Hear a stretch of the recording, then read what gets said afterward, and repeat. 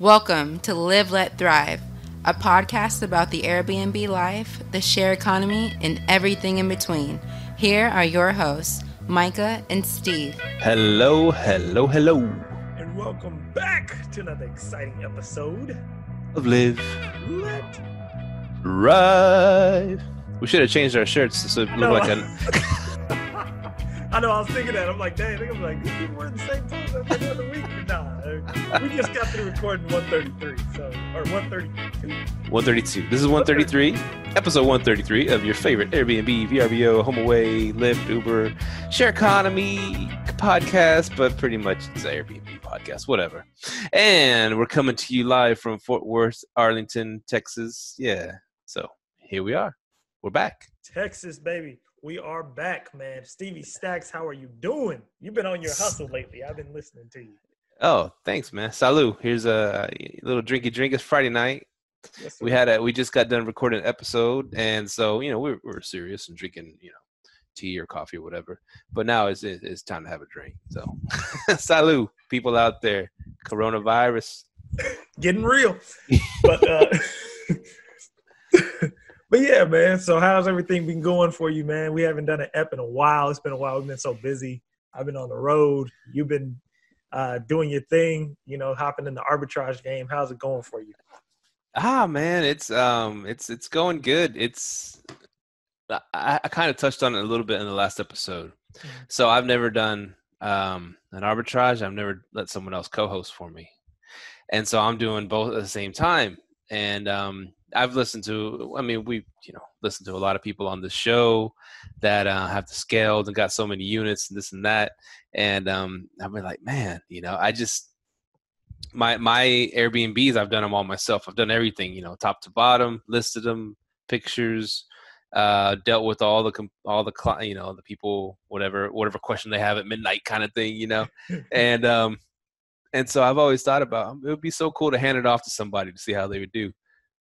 And especially a company that would charge only 15%, which that sounds like a steal right there. If they're going to handle all this stuff, they're going to blast you on all the platforms. They're going to get you on all the travel, and they get everything, and just that alone, I was like, man, that's a lot of legwork. But they got their systems in place, I'm sure. And then I'm going to have, I'll go ahead and drop her name. Sarah Doan Glidewell from one of our a few episodes ago. Yeah, Yeah, SDG in the house, and she came on here and dropped some knowledge on us, and she sets up Airbnbs, has her friend's company or acquaintance company run them for her, and so from the jump, she don't want to handle the day to day. She loves setting them up. She knows her strengths, setting them up, getting them look beautiful, getting them online, and then let someone else run them, and it's on to the next one with her. That's what she was telling us. So she don't run them, and I was like, man, that I thought we're supposed to get our feet wet, run them ourselves, figure this stuff out. But I guess that's a little workaround. If she knows that someone else is going to be better at running them for her, and they're making her good profit, why is she going to mess with that end of it? And I'm like, yeah, man, she's an interior designer, right? Yeah, interior designer. Yeah. She's actually an architect too. Her job, but she does interior design, and so she has all these hookups with she gets like discount through Wayfair and other places to get furniture and stuff. So that's her strength. So she figured out her strength, and she's sticking with that. And I'm like, man, that's a pretty cool way to look at it. And so I talked to her and I said, I'm really wanting to get one set up already. And she told me about, the spot in Dallas. So we're in the process right now. I signed my lease today. And so it's going to be my first arbitrage. Plus, it's going to be my first hands-off thing. I'm not going to run it. There's a company going to run it. And Sarah's going to do all the work. She's going to go and furnish it and everything, I just give her the credit card number. And so she's setting it all up for me. I'm totally hands off, but I have been asking questions, and I'd be like, okay, I need to just trust the process. And I just need, and it's difficult for me because I've always been, me, I've been down on my hands and knees scrubbing freaking toilets. I've been that much in the business, balls deep in the business. Now I gotta I gotta let someone else do it and see how that works out. I was always wondering. I was like, man, I wonder if passive income, like true passive operations, I wondered if it would be hard for you because you were kind of like you're always in. It was easy for me to let it go, but I know certain people. It's just you're used to working for your money. Yeah, I've been a working man since shit. I was like 15, my first job. So it's just always it's always been that way, and you kind of mow your own yard, do everything in your own house, and kind of thing, fix your own stuff on the car, oil, and slowly pulling away from all that stuff, learning from you, shit. You say, oh, man, I'll let someone else do that crap, and just learning from you and the guests and stuff like that just get away from that, just that start trusting other people to take over these tasks in our lives. It frees us up for big picture stuff, right? Mm-hmm. And so we'll see how this goes. Hopefully it goes well and it rents well, and I'm like, wow, y'all are kicking ass. Y'all are doing way better than me. Y'all are keeping it booked at a good price, and I don't have to deal with no phone calls or nothing. This is paradise. So I just start, well, what do I need to do to save up money to get the next one? I worry about that accumulating more, in different spots, and instead of worrying about, going and fixing a toilet in the middle of the night, You see, that's what you got to be worried about. You start worrying about your capital. You know what I'm saying? Once you start getting your capital, and then that's interesting because we and my boy, we just had a whole mastermind about capital and getting capital and how you expand your business. So how are you going to look to expand your business? You have lines of credit set up? Because we've been real big into that lately. Lines of credit. I haven't gone that far into it, but what I did discover, and funny, I use the word discover. I called up my Discover card, and I said, hey, what kind of promotions I always call. Discover card's cool because they're really great customer service. The other ones kind of suck, but Discover card's cool, man. And this dude come on and he's like, oh yeah, well, Mr. Suarez, let me look and see what kind of promotions we got. I said, sometime every now and then you'll have like a 0%, for 12 months on new purchases kind of thing. And so he's like, oh, let me see what you got. Okay, yeah, it looks like you've been you're good standing with us. You've been with us for a while. Yeah, we have a 0% for you, all new purchases for 12 months. So 12 months, 0% interest is pretty fucking badass. And he goes, I said, oh, cool. And what other promotions, what other stuff you have? Okay. And if you all online purchases till the end of the month, to the end of August, through PayPal, so you use your Discover card through PayPal, you get 5% cash back. Mm-hmm. And so, damn, I'm about to order all this furniture. So not only am I getting 0% interest, I'm getting paid to order all this furniture 5%. I'm like, damn, yeah, sign me up for that crap. So so that's how I paid for the furniture. And so, get the money back, pay the card back to zero, whatever. And, I'm going to stick with Discover, but I'm already out there looking for other credit cards that have a 0% introductory rates, to have maybe a couple on the ready in case another one pops up that I really like. I could just, all right, here's my credit card number. Go get it, Sarah, set it up, get it up online, give it to that company, and then just on to the next one. That's what I'm doing. My question would be, so if you're using credit card, are you paying it off because you already have the cash, or are you going to pay it off every single month? That's a good question, because let's say, just to make round numbers, right? Let's just say I got a place and I spent like $4,000 on furniture. Let's just do some raw numbers. And then, so I got a lease for a year and I'm profiting $1,000 a month. So you would say, okay, well then with that 1,000, boom, 4 months, you paid it all off and your credit card's back to zero. That's one way to do it. But I'm thinking too, what if should I do that, or should I just, pay the credit card maybe $500 a month and just start chipping away at it just to keep that extra $500 cash flow in case, I have some dips or valleys or it goes offline for any other reason. I'm still having that to cover that, instead of just throwing it all and knocking off the credit card. I think the best remedy might be like a mix of the both, not just totally throw it all and just try to pay it off as soon as you can, but a 0% interest. So I don't have to pay it down to, I'm not accruing any interest on it. And I could just, a year? 12 months, yeah. Oh, you can't beat that. So I just, it's just like what is my limit on that? Like 16,000. So I have, I could, go up. I don't want to go up to that, max it out, but I can put a chunk on there, and I have, and then I have 12 months to pay it off. You know what I'm saying?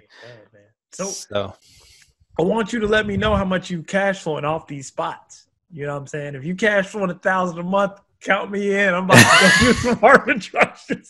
So, because I'm interested to know, because it's a tough time with COVID, and I know I'm not sure how Dallas has bounced back. I only have my corporate place, and it's staying booked. And I just had the guy who was there for a year and a half just left, and we had the very next day a nurse checked in for the next 3-4 months.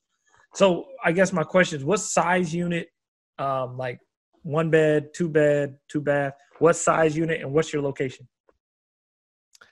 I am in the Lower Greenville area, like right below Lower Greenville. Mm-hmm. So it's a nice spot right between, of course, right between Greenville and Dallas. I mean, it's like a couple minutes Uber ride each way, And so the unit is around, it's not it's not huge. It's around 5-something square feet, It's not a huge unit, but it's 500. It feels spacious. Yeah, 500-something square feet. And it feels spacious, and it's a 1 bedroom. And yeah, it's like I said, it's not huge, but it's what I've been told, and from this company and from Sarah too, that the 1 bedrooms do really good. And even our last guest, Betsy Pepine, she was saying that she don't even try for the 2 bedrooms, because she's all about the 1 bedrooms, because it just it's a better return on her money too. See, because my thing was with 1 bedroom, because she said she's theming the units, right? Like they're doing special themes and all that. Who, Betsy? No, the girl who you're. Oh yeah. Well, yeah, she does I would say like a certain style. She sees it and she goes for it. I wouldn't say like I don't know if you could say theme, but it's a certain style. So like, I don't know, you can go modern, or you can go like more I don't know, antique looking, or there's like she was doing. I thought it was SDG who said she does it. She does it like the She was like, she does it for romantic getaways, couples, things like that. Oh, I see. Yeah, kind of, She hadn't really told me nothing about that. She told me that she's gonna be looking at doing like a lot of leather and like wood like type, furniture, and she did like deep greens, like get like a comfortable feel to it, because the place is like all gray, Mm-hmm. And so she wanted to have that kind of feel to it. And I thought that was pretty cool. I was like, because everything's super ultra modern now, so it's it'll differentiate from the pack, I think. Okay. So I was wondering, because I kind of hopped out the 2 bed, 1 bed, 1 bath. But if they got a system that works, and you let me know it works, I might hop it back in too. Because I'll have some extra something to throw at it. Because I'm working on these rehabs right now, and then so definitely. Yeah, I dropped one of the quotes that you put up on the social medias, and I was saying that you could arbitrage the flashy, cool, spaces in the cool city, in the high, in the high end part of town. You can have your arbitrages there, and you can make your Airbnb money from that situation, and then from your profits, you purchase rental properties, 3-2s, boring 3-2s in the suburbs. And that's just like kind of like it settles your money down, and it kind of builds your wealth that way. Because those, something hits and people aren't going to be going out into the bars and spending all their money if something a downturn. But people always got to have a 3-2 to live in, man. That's just like solid, right? That's a good place to funnel your money into stuff like that. Yeah, and that's what I was saying. Like right now, I think, when did I start doing Airbnb? February 2017. Now I'm starting to go into buying real estate, and I'm buying it pretty much with no money down, because I'm doing the BRRRR. I'm refinancing, getting everything back. And that's real interesting, because that's what I tell people, you can use your arbitrage money that you got coming in to invest in other things, invest in real estate. And that's what I've been doing. That's a perfect strategy. you know, because it's easy to scale arbitrage. You can get them fast, get them up, boom, boom. You're just making a bunch of cash and throw it somewhere else. So. Yeah. So February 2017, that was your first was it Airbnb experience? That's when we first started. Wow. Yeah, February 2017. So we almost 4 years in the game, 3 years in the game. So. We started our podcast in 17 or 18. I think it was 17. Was it? So you just had the one Airbnb at the time, right? Oh, and you were doing your house too. You had you had the apartment, but then you had to stop, and then you were Airbnb out of your house. I had the house. I had the condo, the house, and the timeshares. Oh, the timeshares. That's right. Matter of fact, we started doing the timeshares because I went back and just started looking at all the money we made from it. We started doing the timeshares the first year. Oh, okay. Because February we started, then we had to stop. Like a few months in, then we started doing the rooms in the house. Because I think by the time in the first 11 months we made well over six figures. So yeah, it was pretty. Yeah, so we 4 years in, man, almost 4 years, 3 years in. So yeah, we're trying to, you know. We're trying to go ahead and okay, let's start buying. You know, we can get these houses with no money. You know, you have your capital that you spend and then you get it back. So it's like, man, we got opportunity. So because we're trying to get to, I think our magic number, trying to get to 28 houses on Airbnb, on short-term rentals. Well, not on Airbnb, but through our own direct booking website. And by the way, the last episode, she dropped some fire on how to get direct bookings. I'm definitely putting flyers in my house, and I'm getting that StayFi. I'm definitely looking into both of those. So, But yeah, I need 28 more to retire and feel comfortable.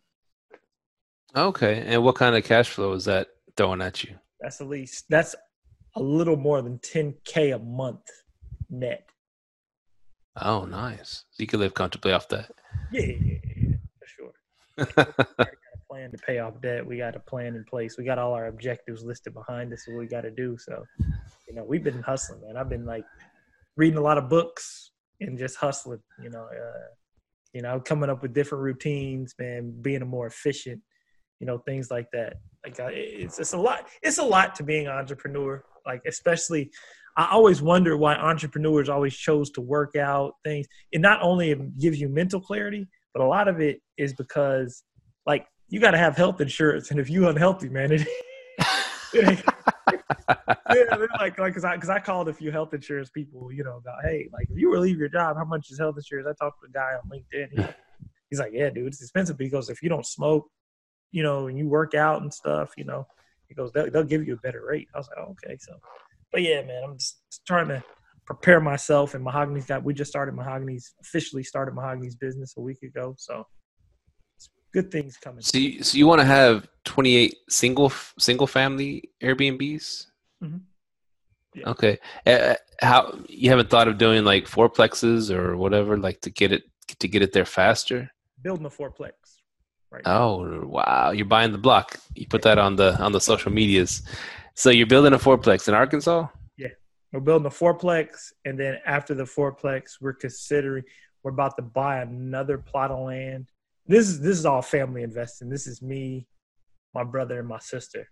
Oh, nice. We were like, man, let's start buying, you know, because the land we're going to build on, my dad's he's older, retired. He's like, man, you guys can use that land for whatever. He took us over there, man. It's just this big, huge, flat piece of land. And we're like, man, you had this. He goes, man, I just bought it.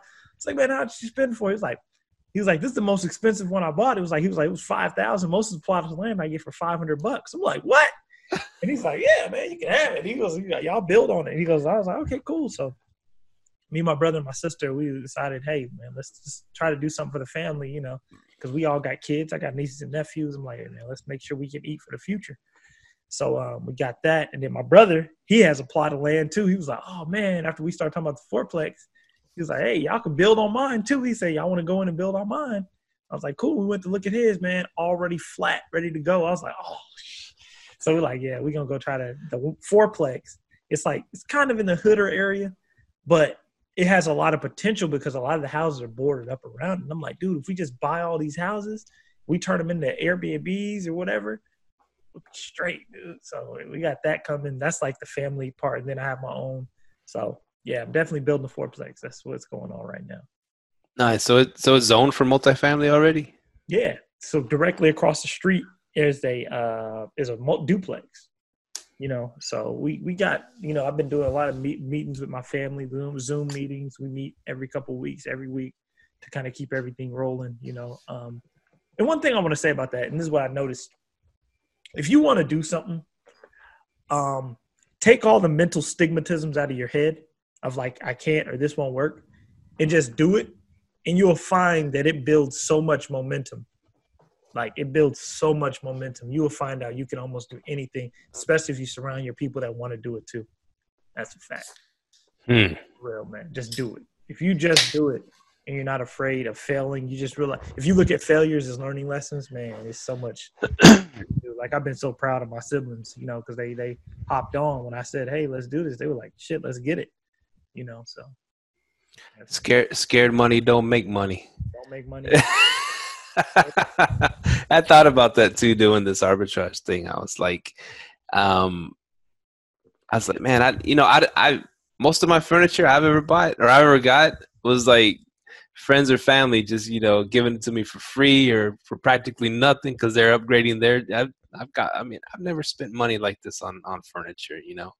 That's how I don't know. I just never prioritized furniture in my life. And I'm like, well, I can understand. She has a vision. She wants to pimp it out, And it's you gotta buy fresh for the Airbnb, Steve. Yeah, I know, but you wasn't trying to throw the old furniture up over. Oh man, Steve. And she explained it to me too. She's like, no, she goes, I understand how you're feeling because she's the same way too, but and she's been down both roads trying to set one up on the cheap, which is possible. Hitting up, we even talked about it in our early episodes, Facebook Marketplace, all this stuff. But she's saying, well, by the time you're going across town, picking up things, then you have to go clean them, steam clean them, do all this stuff. It's just longer to get your place set up and making money for you. And she said, there's so many good deals on the Wayfair and Amazon and all this stuff. You can get it sent straight to the place, set it up, and get your unit up and running, and then that'll make up for the extra cost you're spending. And I was like, well, okay, you're the expert. But I just like, it was just a little bit of a trip, But then I was thinking, I keep hearing, because a buddy of mine told me that work a long time ago. He goes, scared money don't make money. And I was like, that's true. I see it as an investment. I'm putting whatever, a few G's down to get it up and running.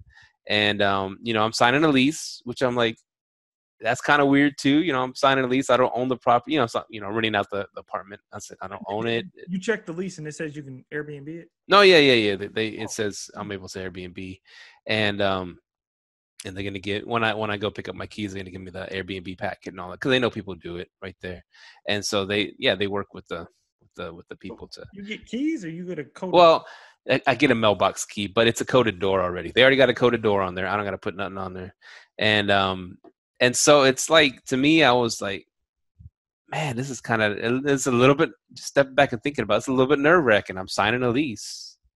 I got to pay this rent every month now. And this thing's got to start producing for me. But then I step back and look at it this way. Okay. For what I'm paying in rent there, that's pretty much what the going rent, it's actually not a bad deal.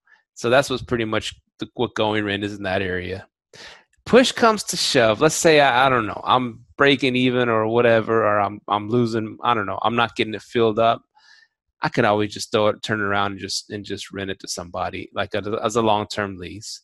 It's already fully furnished and pimped out. I might get exactly what my rent costs, or a little bit more, or let's just say a little bit less. I might lose like $100 a month. So it's not really a huge, like, a risk in my eyes, because there's always this plan B, plan C, plan D. I could always do this, that. And so it's not just like, oh, I'm going to go throw $10,000 at Bitcoin and see what happens. That's a risk, Yeah. But I just see it as there's always other options, especially because I can sublease it. Yeah. And so. How much is your lease on that, by the way? $10.50 a month. That's a good lease, bro. For that area, it's not bad. Yeah. Oh, you in there, man? Now there's $100 a month premium I got to pay on top of that to be able to Airbnb and sublease it out. But that's not too bad. $1150, that ain't bad. Bro. Yeah, and it's a nice, everything brand new, you know, all brand new furnishings and stuff. I really like this place. It has a little bit of a view over at like a community garden. I found a good spot. And so I was like, push comes to shove, I can get that pretty easy if I just turn around and throw it on the open market, whatever. And so it's not to me, it's not a huge risk. And I was talking to my buddy the other day, the one that kind of lost his ass and you know, he bought 2 houses, trying to hit 2 home runs late in life, you know, 60, close to 60, and ended up losing his whole retirement. But he's, like I said, he went and tried to buy 2 houses for like $400,000 each, hoping to put in, you know, he's never done real estate in his life, and hoping to, you know, put in 200,000, selling for 800,000, you know, trying to make a big 2 home runs to pad his retirement. And he trusted these guys. They took him to the cleaners. And so that's what I'm saying. I'm doing risks, but little smaller calculated risks, and slowly I can, like, you know, inch my way up to taking bigger risks. That's I mean, that ain't. I mean, with Airbnb, short-term rentals, corporate rentals, there's so, man, we have so much knowledge that we've collected from guests. You know, it'd be hard to fail.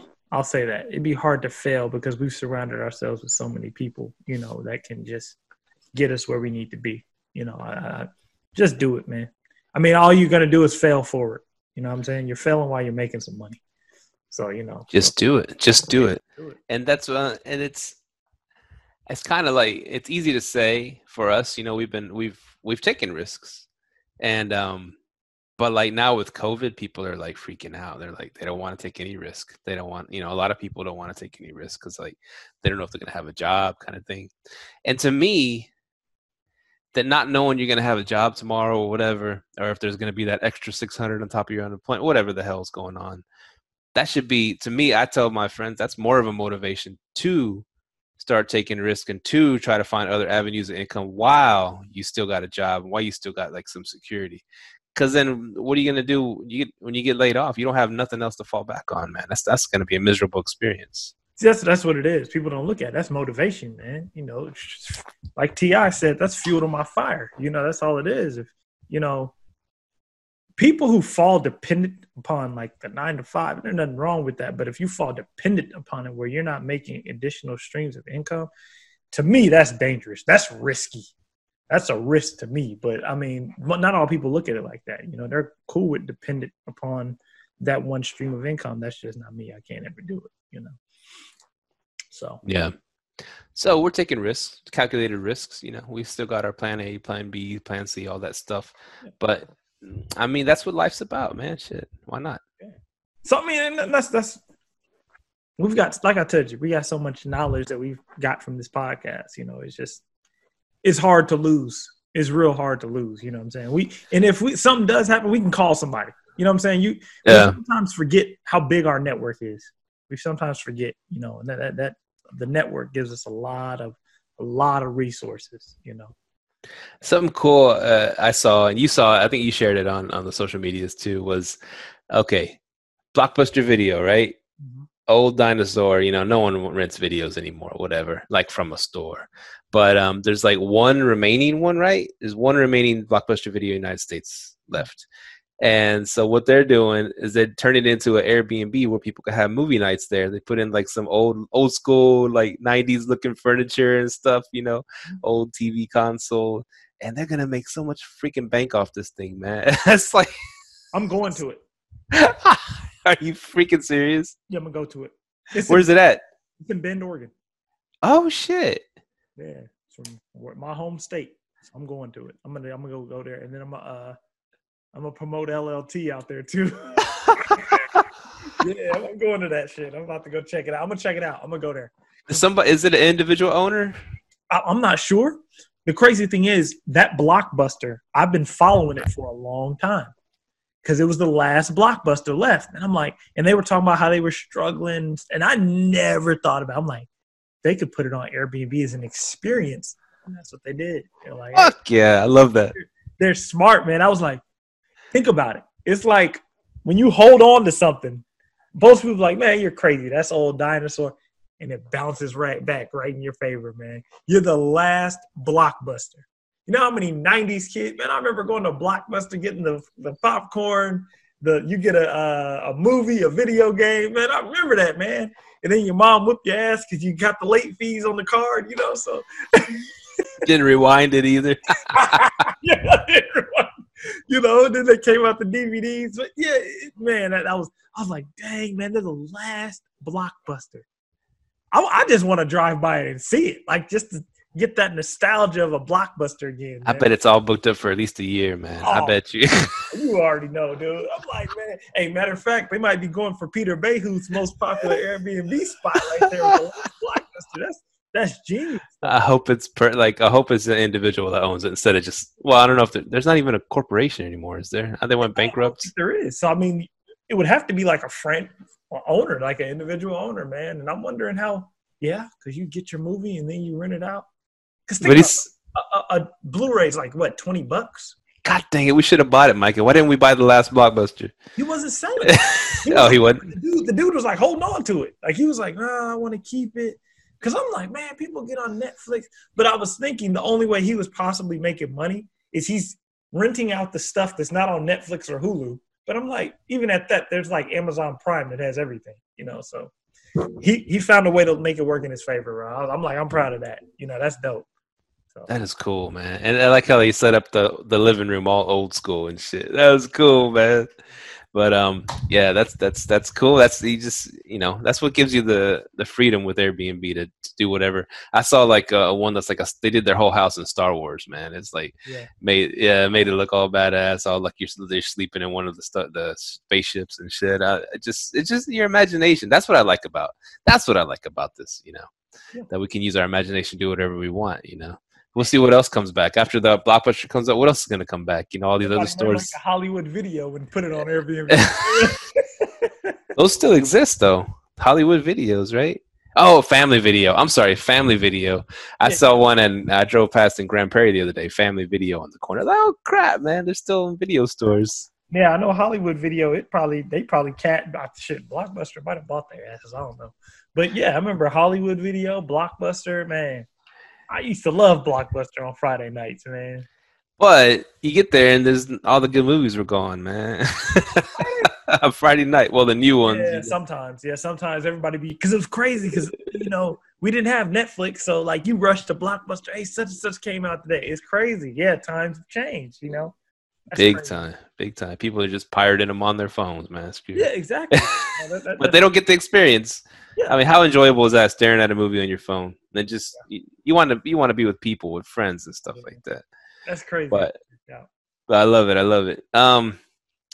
Sage advice on that got me kind of thinking. I told you Home Shield kind of worked out for me. Yeah. American Home Shield, and I thought about putting it on my rentals, but my AC, my lower unit went out the other day. Well, it was blowing like it wasn't. You know, the fan wasn't turning. It was blowing like just hot air. And so Home Shield came out. They came out that same. It was like almost midnight when I put in the thing, and like they came out the next day, like at 1 p.m. So it was pretty quick turnarounds. Sometimes you gotta wait a little longer. That's the thing with Home Shield. I might have to wait a day or two, and it sucks if you don't have AC. And so obviously in Texas you'll die. But it was 107 degrees today. You ain't got AC, man. I'll pray for you. It's we'll be in the pool chilling, man. Like eating breakfast in the pool. Who cares? But anyways, the AC guy, he got there.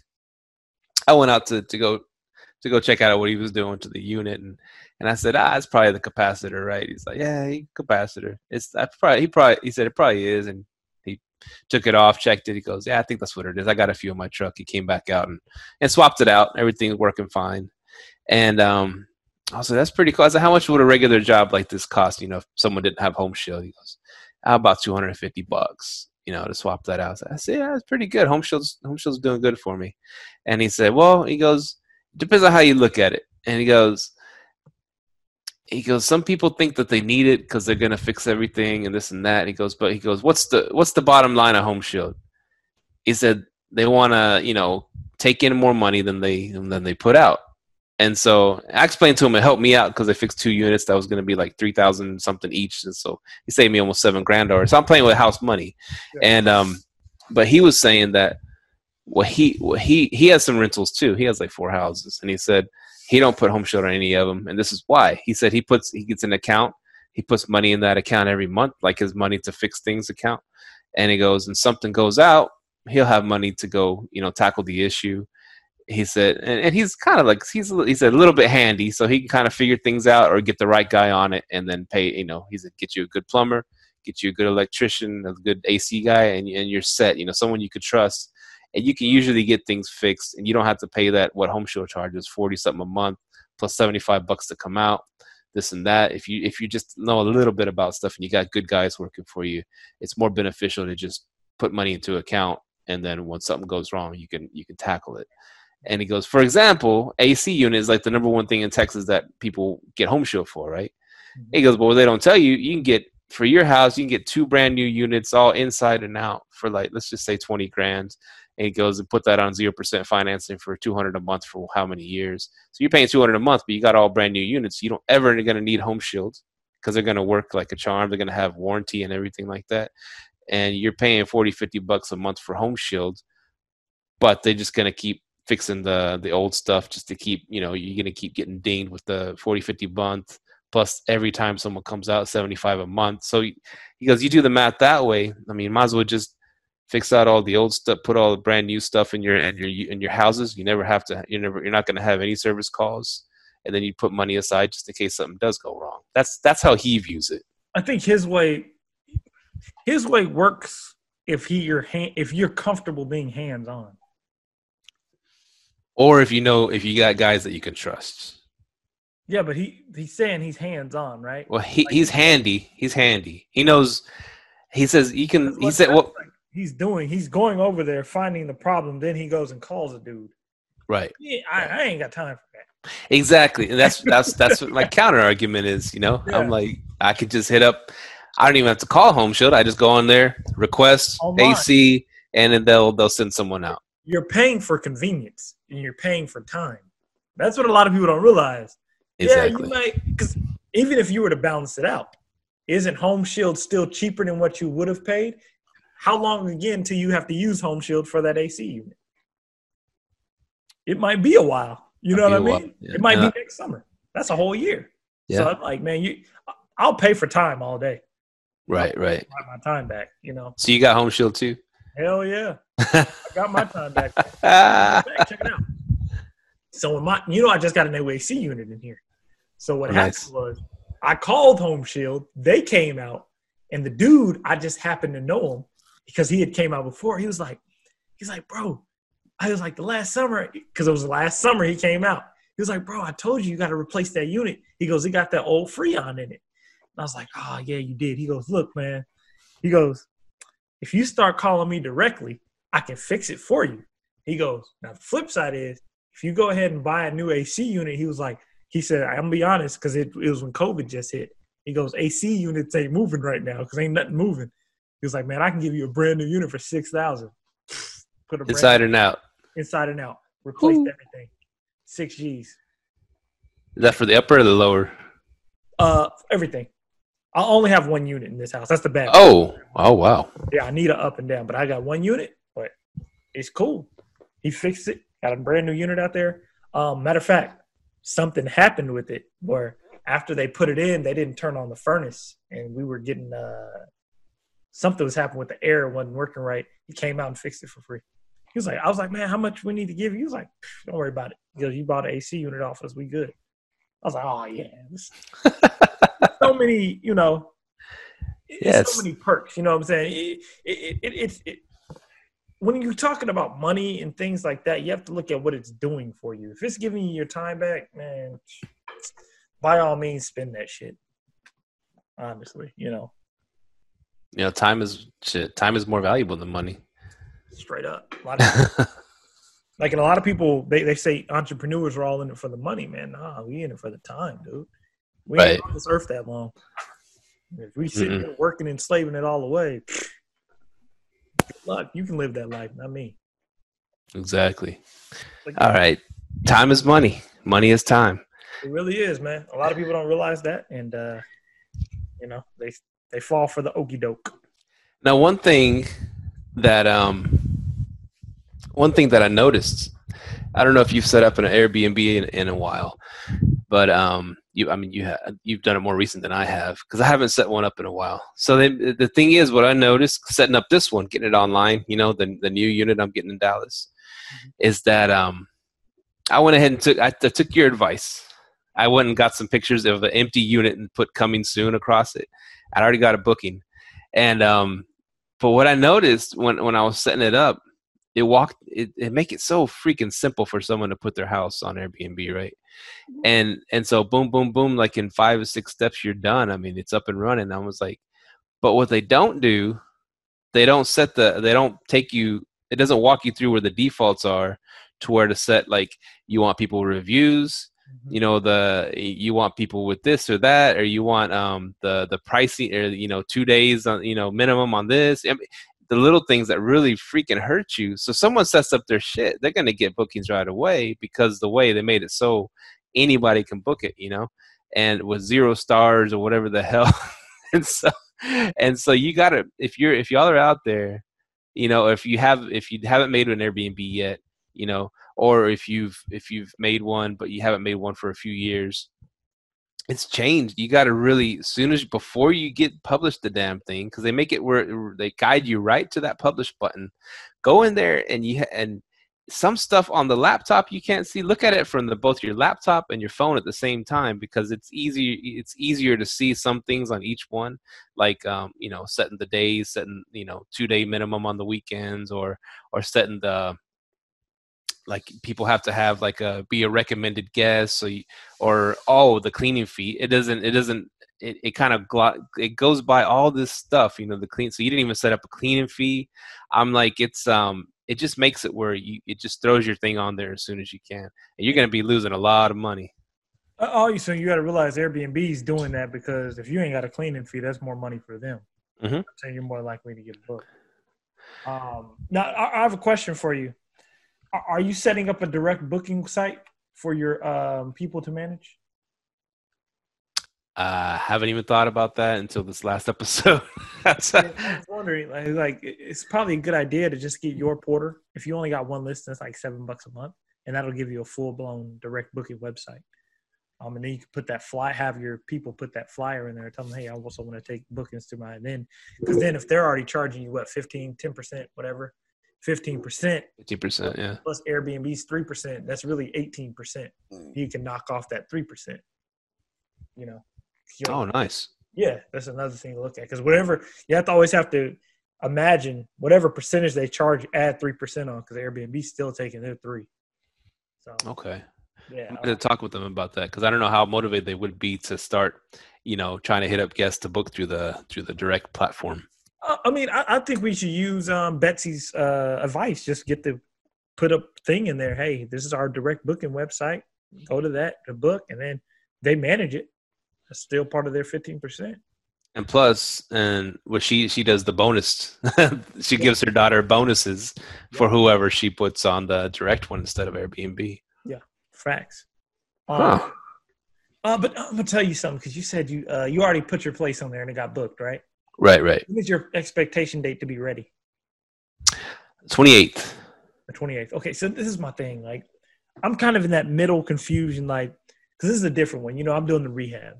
And I was thinking, like, man, I could put this place on here, but I'm like, because I was going to use Asif's.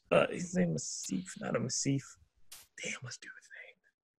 The guy from Chicago with like 100 years. Yeah. Asid or Asid or Asid or Syed. Because what he does is he photoshops the place. He photoshops the place and puts stuff in there that's not really he photoshops it, to get people to book. But yeah, I was thinking, like, because with the rehab, I was like, man, I can go ahead and put it on there. But I'm like, with the rehab, what if something goes wrong? Something like, because like right now, this rehab dude, that my contractor, man, he's on point. I'll give him that. He's on point. He got the roof on there. Man, got the roof on there, got the inside painted. Because if you see my Instagram, we did a walkthrough on it. He's moving. He got the place cleaned out. He's moving. But the thing was, I'm like, man, if I put this place on here, because we're expected October 1st is our date that we want to be up and running. I'm like, man, if I just went ahead and opened it up for October, but I'm like, man, if something goes wrong, I might be screwed. You know what I'm saying? I'm losing my Superhost anyway because I had to cancel a guest due to an issue. But you know, Oh, you lost your Superhost for that? about to be, but I don't really care no more. I'm trying to go direct. Forget Airbnb. You know, but that's one thing I was thinking. I was like, man, I might, you know what I'm saying? I could risk it.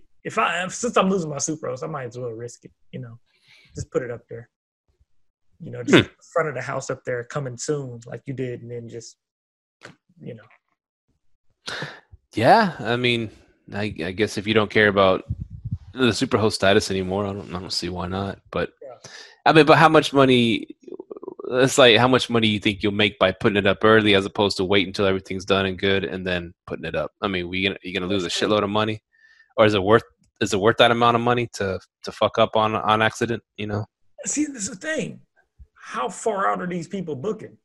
And that's what I'm looking at because I have 2 units there now. Ain't nobody booked in October. Now I hear that last minute bookings at the game right now because of COVID. Exactly. And that's exactly what it is. But now this is crazy. Like one of my units is booked for the next month and a half. Some dude booked it for a month and a half. I'm like, shit, making 3 G's on a $700 mortgage. I'm with it. But you know, so you know, so I was like, oh, cool. This dude booked it. But I'm like, he booked it probably a month out. So I think I would probably be targeting someone who wants to book long term. Oh, okay. I'm thinking I might do it. Just put it up for October 1st. Yo, we ready to roll. You know what I'm saying? So Right. it's a little bit harder to do that because this is my first time doing a rehab that's going to be an Airbnb. I'm like, it's a little bit harder to time that. You know? Like with yours, you ain't got to worry about it. It's already fixed up. All you're doing is furniture. I think it's a little bit safer. You know? Yeah. And I even did ask Sarah, hey, I was like, when will the place be functional and I can maybe get some people in earlier? She's like, well, she wouldn't suggest that because then they'll be there staying there and shipments keep arriving, you know. she didn't want that. I was like, okay, I'll wait. You know, I'll wait 10 days. I said, you know, it's like 10 days between when I sign. Don't rush the paper, you know. Don't rush it. I feel you. You know? That's what does it say? A bird in the hands worth 2 in the bush kind of thing. Yeah. Oh well. Let it come. I mean, let it come. And that's why I was like, man, I'm gonna hold off. And I'm like, if September 1st, I'm really trying to time where he's at in the rehab process. And then I'll start be like, oh, you got the floors in, paint's done. Okay, I probably can do that. Now here's some stuff I learned from Micah. I mean, it's technically it's whatever. What Micah would advise me if I asked him the same question. He said, "Well, find some houses that are really nice around the area, book them that have that you can cancel them." So if something does come up and you can't, I was like, "Oh, don't worry, I got this other place for you," and just throw them into that place. And if your place is already up and running, just go cancel those other few that you have. Got to make sure they have flexible ones. Yeah, flexible. Yeah, but I wouldn't suggest that. But I hear people do that. I mean, I hear people do that. They're gonna go on vacation. They lock up like a few places and then see what happens. If you see those people who, whenever you push accept, the ones you push accept, and you have the decline payment thing, and they get 24 hours to hold your place. Yeah, that's what a lot of them are doing. They know it. They put a bullshit card on file so they can hold your place. Yeah, that's like a known trick. I hope no guests are listening to do that. But people that don't, people do that. They'll put a bad card on file, like one of them Target Visa cards, but they have no money on it, and book your place, and you'll see that awaiting payment, and some of them will hold it. You'll tell them to pay it, and they won't pay it. So, yeah. So I heard something cool on Bigger Pockets the other day, and it said something like this. It said, earn your money, earn, amplify, invest, and repeat. So let's say you whatever you're getting your money from, you're earning your money from your job, or you're earning money from your cash flows or whatever, but you got to funnel that money to amplify it into something that's going to make even more money. And from that money, you got to invest it and then repeat it, Instead of people that take forever to that are in the job forever, they just go straight from earn to invest, and that's like a slow growth strategy. You got to find a way that money that's coming in to amplify it, which is what we're doing. We're putting it into short-term rentals. We're putting it into real estate to amplify that money. And then from that money, we're investing into other things that are going to amplify it. Boom, boom, boom, boom, boom. It's going to grow a lot faster than just a lot of people. Oh, just put it in your 401k. And then, just. With that 401k. Funny, I just started a self-directed IRA too. Oh, nice. I had like a bunch of money sitting in like this because I used to be a contractor. I had a contractor 401k that I didn't know nothing about. I was like, oh shit. And I was like, called up Merrill Edge, like, hey, create me a self-directed IRA. And I put that money over there. So I'm trying to find like as many ways to add capital as possible. So. Well, that's cool. So I touched on it in the last show too. Taming my inner micromanager. And I've just, oh man, I don't know where this comes from. Some people have that micromanaging in them, and it's just like, I've done my own Airbnbs. I've set them up, and did all that, set up all the pictures, advertising, talk to the guests, in and out, handle the cleaners, and just, I've always done it that way. It's always stressed me the freak out. I was like, every time I'm on vacation, I'm dealing with Airbnb crap. I'm like, why am I doing this crap? I need to stop. I need to stop doing this. It's just not enjoyable for me.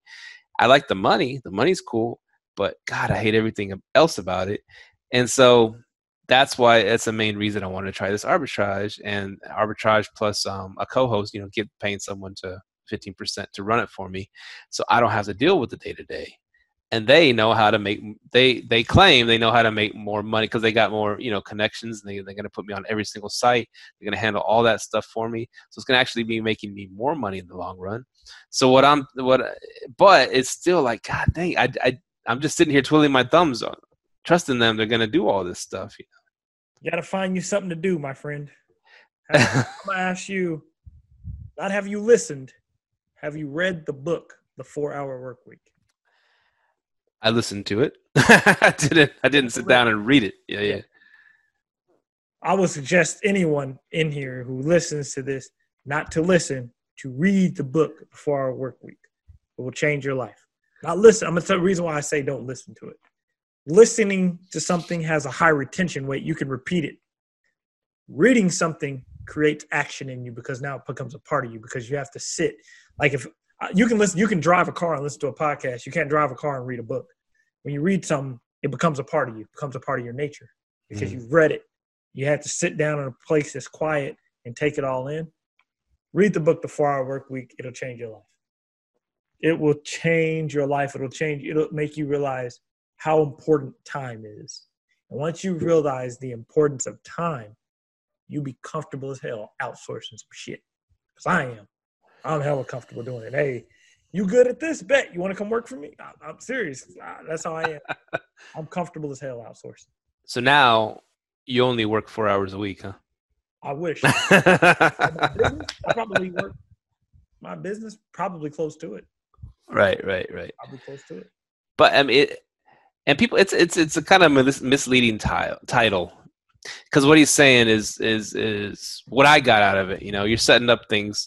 So you only have to put, let's say like his business or whatever, he's only working about 4 hours a week on the business, and the rest is set to cruise control. He's got his people in place, the systems in place and everything, and he's big about virtual assistants way before people were talking about virtual assistants.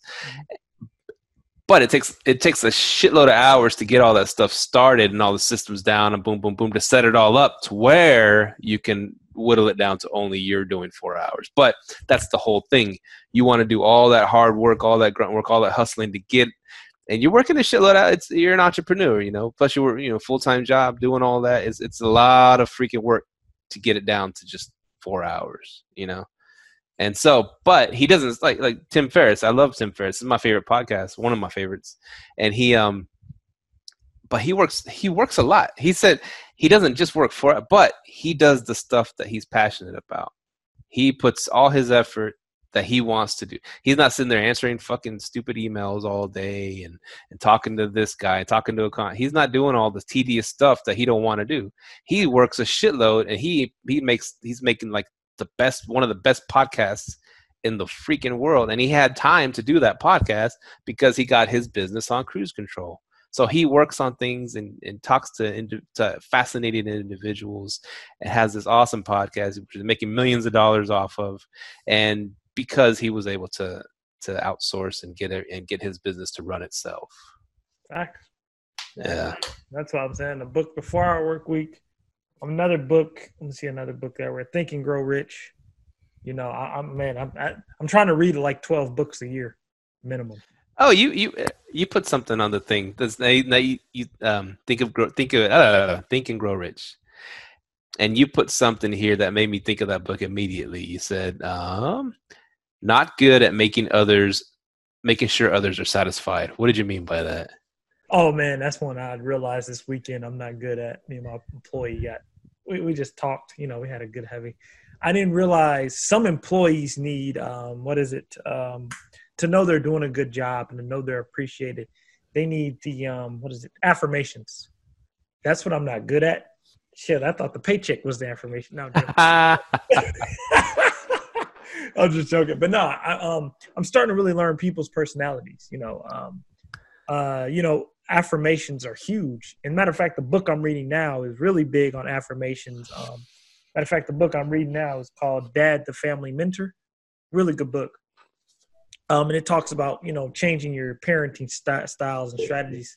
Because, you know, I've been on a real deep philosophical journey this whole year. You know, I've been reading books left and right, like boom, boom, boom. I was like, dang, dude, you finished that book? Yeah. But, you know, and it teaches you, know, people need affirmations, positive affirmations. You have to really learn people's personalities, especially someone who you want to manage something for you. You have to know their personality. And then once you know their personality, you can make them more efficient to what they do.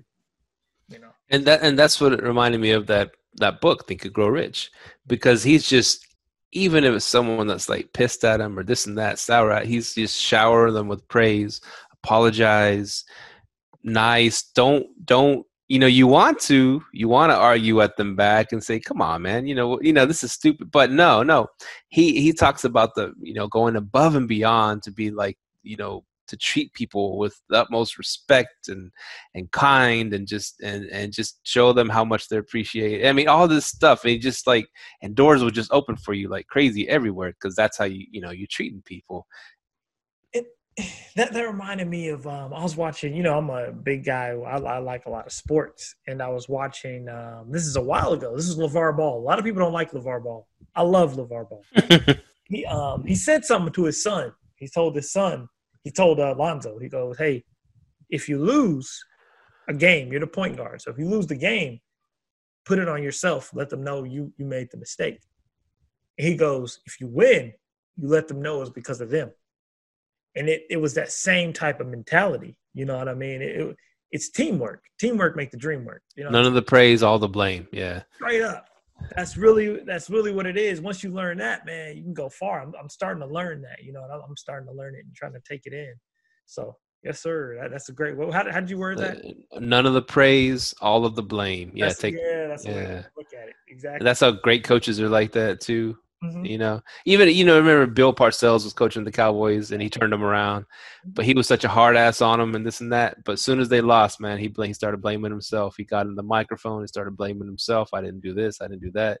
You know, but he was hard. I mean, he was a tough coach, but they ran through walls for him, you know? Yeah. Because they know that he had their back. Straight up. So, no, I love that, man. I like that. That was a good quote. Yeah. But, oh man, so you know, I was about to buy another house. This close to getting another house, man. I was by the way, people who are looking, if you're looking to sell your house and get another house and you're worried about, I gotta sell and all this, check out Knock Lending. They do bridge loans. So what they'll do is you can go buy yourself another house and they'll sell your old house and they'll give you the down payment for the new house, so you ain't gotta wait for the old house to sell. So yeah, looking at that. That's pretty dope. Real quick on that, I've had friends that got kind of like tripped up on offers like that from lenders. What do you mean? Where they put them in the new house and all that stuff and promised to buy their old one, but for whatever reason they didn't come through with the promise to buy their old one. They're not gonna buy it. They're gonna sell it for you. Okay. Okay. This is a different deal then. A lot of the new builders would do that. We're buying your old house and we're going to put you into one of our new ones, and So then a lender. You're 100% working with a lender, and the lender is going to sell your house. Okay. You move out of it, and then they'll put up to $10,000 worth of work into it. So, Oh wow. yeah, it's called knock lending. Knock lending. Okay. Yeah, so it's a bridge loan. They loan it to you, and then after you sell your house, they take out what they loaned at 0% interest. Take out what they loaned you, and then the rest of the cash. Let's say you have $40,000 after you take out what they loaned you. You can either restructure your house, the loan on your new house, or you could take that money and go buy you another one. Go, do what you need to do. And we had a house, man. It was a 4-bed, 3.5 bath house. It was listed at $550. It just went under pending today. It had a freaking 2-bed, 2-bath apartment on the back. Living room, kitchen, 2-bed, 2-bath apartment, and then a 4-bed, 3-bath, 4-bed, 3-bed house, man. Where at? Arlington. Oh, so you couldn't Airbnb it then? Nah, I was about to. Matter of fact, the location it was in, I could have Airbnb'd it because ain't nobody. It's a private property. It's all private property. So if they would have tried to find me, they couldn't come into my yard. They couldn't put nothing on the door. It was, man. I'll see you the address. Okay, but why didn't you buy it? It took too long for me to get everything done and getting through. So I was like, forget it. And it just went under pending today. But I'm still talking to the knock lending to get the pre-approval on everything. So I'm going to see. But right now, I'm like, we're really kind of holding off on some stuff because we got all this other stuff going on. Refinance is about to pop off. So we got the rehab going. Okay. Yeah. Real quick on the refinance front. I called Wells Fargo today. I got my houses through them. And I was just getting, rates are low right now, and then I just wanted to see what they could do. And they said for my house, my primary, which I just bought last year, right? I could knock it from a 30 to a 15-year, I could knock 15 years off of the payment, off the house. And, with the interest rate going down, PMI dropping, it would I would only be paying like $200 extra a month on my mortgage. So my mortgage would go up $200 a month, but my 15 years would just drop off. So I'm like, it seems like refinance through them though. I just called them because they have my loans. I just thought that would be a lot easier. Call New American. I just refinanced this house with New American, and they gave me a 30-year at a 3.6 and knocked off my PMI. 30-year at what, 3.6? Yeah, 3.6 and knocked off my PMI. Wow. What was a 15, by the way, if you would have done that? I didn't even look into it. I was like, 30. Yeah. Okay. I'm putting a 15 on the one on the rehab I'm refinancing though. Putting a 15 on that. Okay. I'm gonna start doing 15 on anything that's 100K or less. If I owe 100K or less, I'm gonna do a 15 on it. That's interesting. Why is that? Pay it off faster, and plus the mortgage only comes out to like $700 a month. Ah, yeah. Where you're buying. Yeah, so it comes out to like $700. I'm like, man, I'm making damn near triple that on Airbnb. I'll put that on a 15. Right. Paid off of 15, then by the time Malachi's up and out of here, we have another one, 2-3 houses paid off 100%. Right. What do that leave us? So. What was I gonna say? Going back to sports real quick. FC Dallas, the soccer team that's out over there in Frisco. Mm-hmm. Well, it doesn't seem like a big deal, but what they did, they had a match the other day, and it's the first time of all the professional sports that they had fans at the match. They sold tickets and they had some fans. It wasn't a lot of people there, but it was some people, and they spread them out. So, the NFL is going to be watching, NBA, and they're all going to be watching to see how this goes down with this little, soccer. They're not even near as big as all the other ones, but they're starting to throw some fans in the stadiums, man. I mean, like we're talking, it's the new normal. This is going to be the new normal. And I told my buddy, he was, saying, everything's changed now. I was like, well, if you think about it, every time, people from Asian countries, a lot of them, they would fly with masks. We got to wear masks when we fly now. They've always been doing that shit. Yeah. And out, you see them over there on in the streets, in the images. They've been wearing masks on the streets for years, and go to the doctor's visits or dentist, whatever. They wear masks to all that shit. I said, we're just finally catching up to their game. We're starting, and people are tripping. It's just. I mean, we can't just all live in holes the rest of our lives, So stuff's gonna come back around.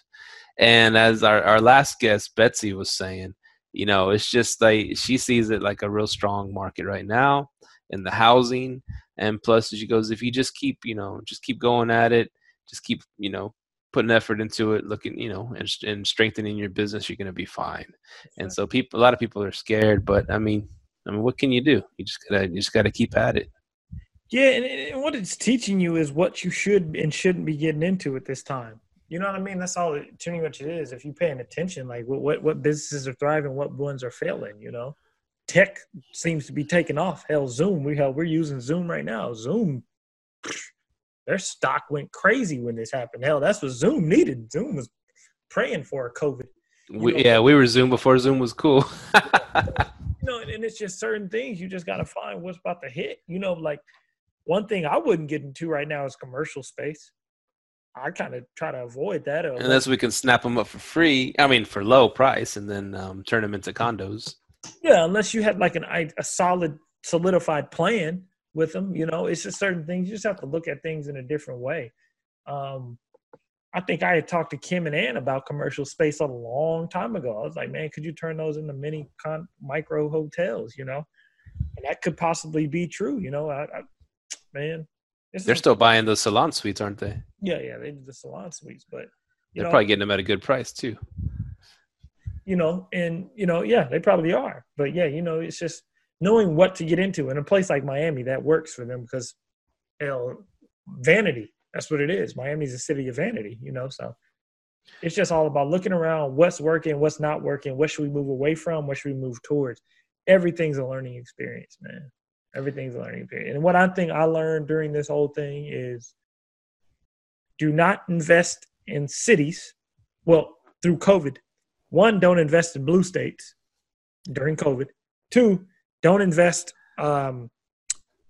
in cities that depend upon air travel, sports, anything like that. Like I know sports was heavy. Hell, we had a whole episode on sports and Airbnb and the effects on that sports and Airbnb, the connection between the two. You can't depend on that anymore. You got to depend on people who are always traveling, nurses, construction workers possibly. I noticed construction has not taken a hit either. Construction didn't take a hit like city construction, especially like – they're still building like crazy. Exactly. So it's like, things like that. You just got to kind of pay attention to what's still moving. Because like I know streets, construction, all that's still been booming, so. Finding what works, finding what doesn't work, just looking around. One thing that our last guest, guest on the show mentioned was Globe. You've ever heard of that? I never heard of that. I never heard of it. You can rent your Airbnb units by the hour. And automatically I started thinking hotel, motel, holiday. Yeah, you have to change the game. Yeah, people, but I was thinking that's cool. They just want a place to have a little birthday party, stuff like that. And I was thinking, well, shit, someone will come rent out my swimming pool. And there is a site where you can rent out your swimming pools. There's a site, like Airbnb for swimming pools. Huh? What's the name of it? I'll look it up. But I forgot what it's called. But anyways, I was trying to get the owner of that site, to get on our show to tell us all about it. But I thought it was pretty cool. You can rent out your swimming pool. The only thing with me, I want to like kind of build like a structure outside first, like a kind of outdoor bathroom, shower type deal. Because the way I want to rent it out, I don't want them coming to my house. All these people coming in all wet, dripping, and all this stuff all over my freaking house. I don't want that. Oh man! Let the Rona in, man. They'll let the Rona in. I just chill out in y'all can enjoy the pool, but go get your shower, get out of here. Enter through the fence door and leave. That'd be perfect. Yeah, facts. Hey, man, you can know how to make some money off of it. Do it. there's all different kinds of ways to make money, man. It's just going out there and, like you said, just do it. You know, you should tell Nike about that. Yeah, it looks like Airbnb is suing people for parties. Airbnb is suing. Is this because all these? I read a headline on it. I need to check out what it means. I guess they're either, I don't know if they're suing the host or they're suing the guests. I don't know. I'd be surprised if they're suing the guests. You know how they are about their guests. So It might be like a preemptive lawsuit because these huge parties are happening and people are getting shot and killed at Airbnb parties. So they're like a preemptive right before they get sued, because I'm sure the people are going to go after Airbnb because that's the big money, right? yeah, Say it was an Airbnb party, we're going to sue Airbnb, blah, blah, blah. And so Airbnb is like a preemptive lawsuit kind of thing. One thing I put on my notes, I said, strong marketers will outlast Airbnb.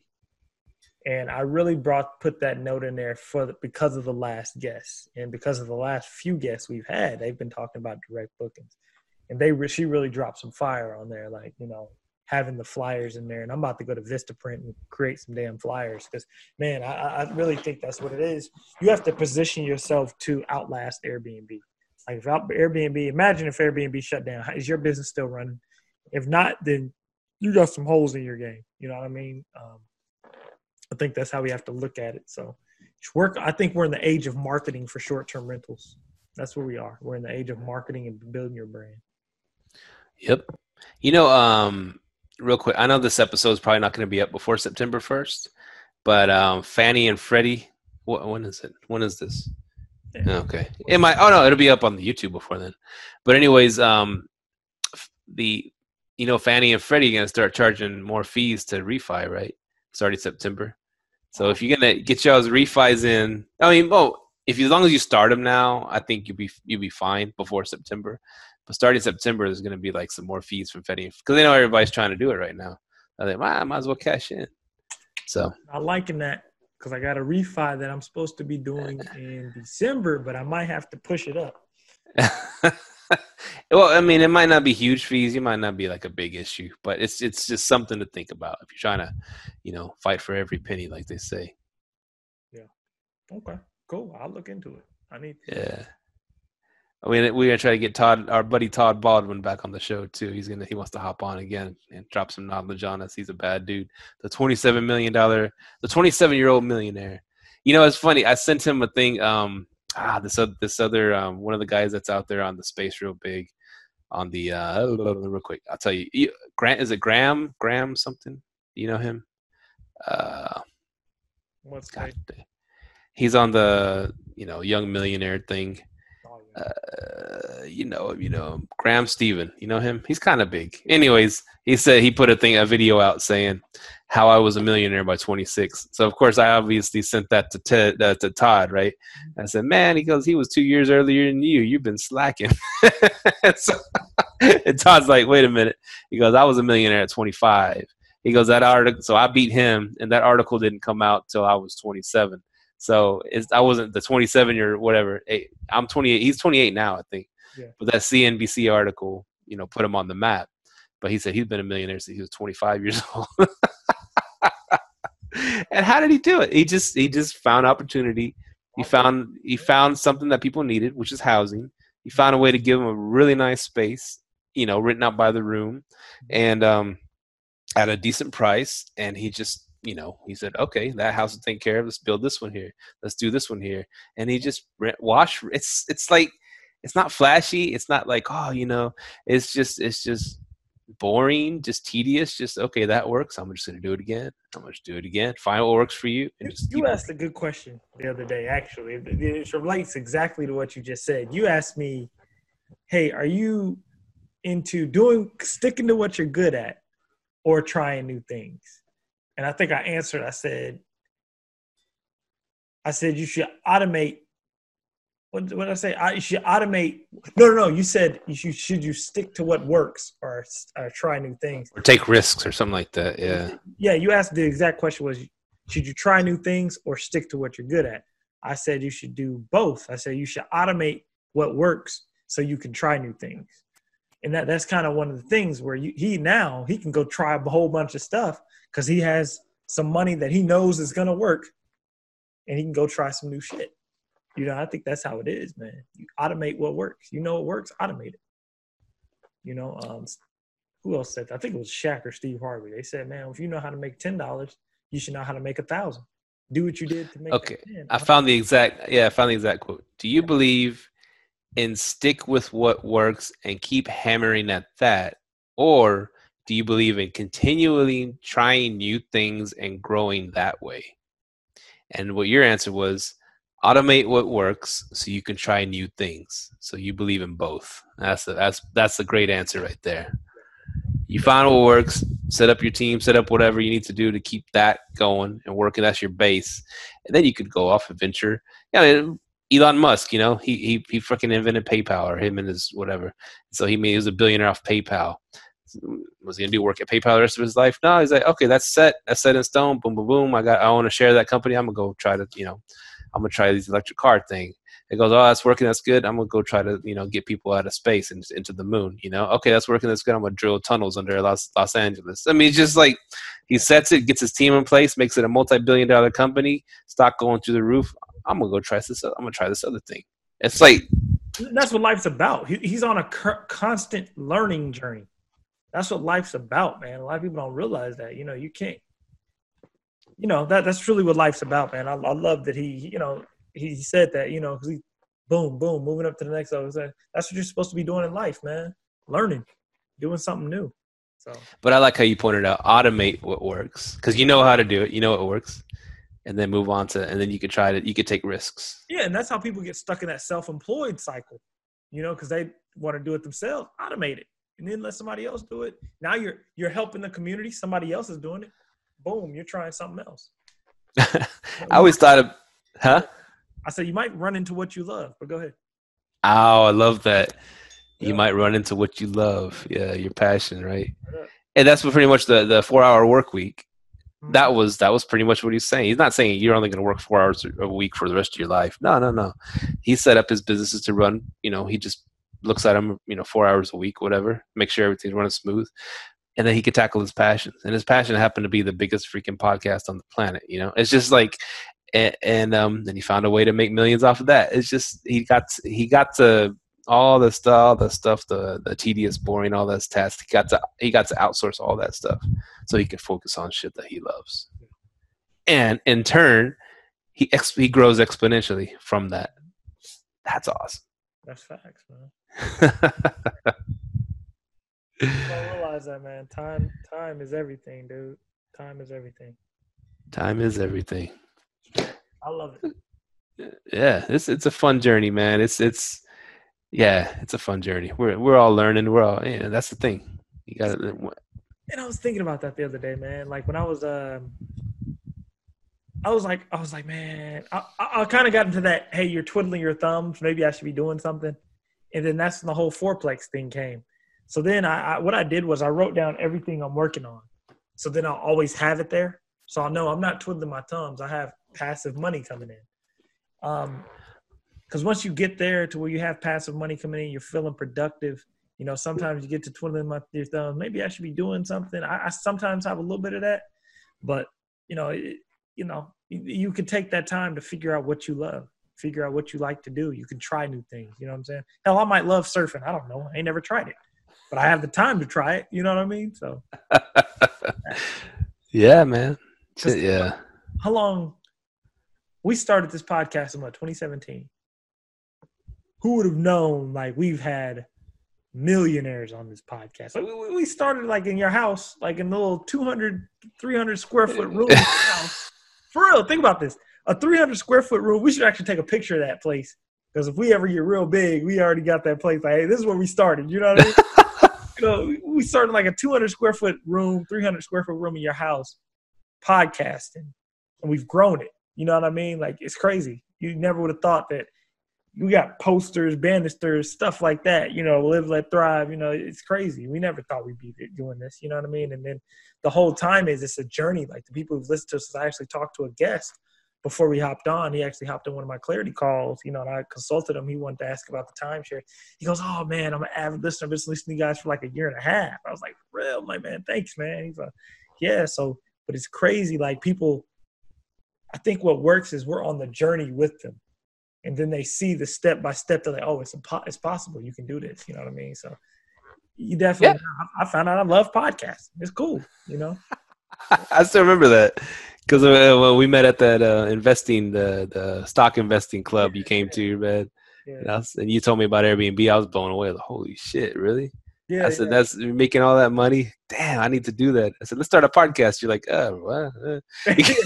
You kind of like were kind of hesitant for a little while on some text messages and stuff, and finally fucking did it, man. I was like, I'm like, I will do it, man. It's crazy. It's crazy, like what momentum does, man. It's just like it just goes, man. It just keeps.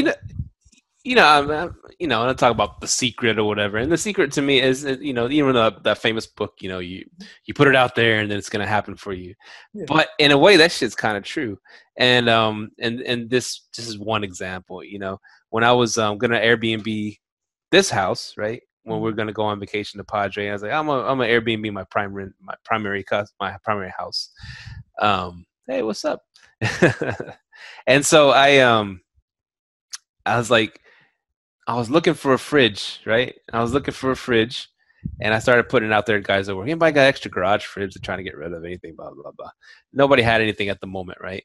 So anyways, I was able to put all the groceries somewhere. I was able to do something with it. But like a few weeks later, after Padre trip, a buddy of mine just came up to me, and he said, hey, Steve, you still looking for a fridge? We're trying to get rid of one, blah, blah. We're going to be moving out of our house. And he just gifted me this really nice, stainless steel fridge from my garage. I was like, I got to give you something for this. No, man, we just need to get rid of it because we got to move next week and this and that. And it's just funny how you put out to the universe what you want or what you need, what you think, and then it just happens for you. It's that's crazy. It's it's synergy, momentum, all that. Because it's funny, like. How the stainless steel fridge that we have in our garage, that's the same way we got it. Like we went to this random garage sale and we were buying a couch and we got the couch and the dude was like, and we were looking at the fridge. I'm like, dang, it's a nice fridge. He goes, man, I don't even want that thing. You can have it. I was like, oh, snap. We were looking for a fridge for our garage and man, we got it. It was a stainless steel fridge. It's still out there in the garage, man. Yeah. So, yeah. It's really all about taking action. When you take action, you put yourself in position to win and find opportunities. That's what it is. That's really what it is. Taking action is the biggest thing. Mm-hmm. And opportunities will find you. Straight up. That's how it is, man. So, yeah. It's been a good episode, man. It has. It's good catching up. LiveLetThrive@gmail.com. LiveLetThrive@gmail.com. You can catch us at IG, TikTok, all that good stuff, man. We're always posting quotes. We have videos of our past eps. Yeah, if you ain't following us on Instagram, you're missing out. And TikTok, definitely check us out. And if you need to get your health and fitness game together, follow Mahogany Artist follow Mahogany Artist on IG. She is killing it, man. She is killing it. So yeah, definitely. Hey, if you know anybody that'd be a great guest on our show, send them our way. Yeah, definitely. And if matter of fact, the last few guests have been hitting us up from IG. So send us a message on IG, liveletthrive@gmail.com. We always on those. So hit us up. All right. Good up, man. Good up. We are out. Later. Thank you for tuning in to this week's episode of Live, Let, Thrive. Be sure to tune in next week for all the latest in the world of Airbnb and all that entails. Bye-bye.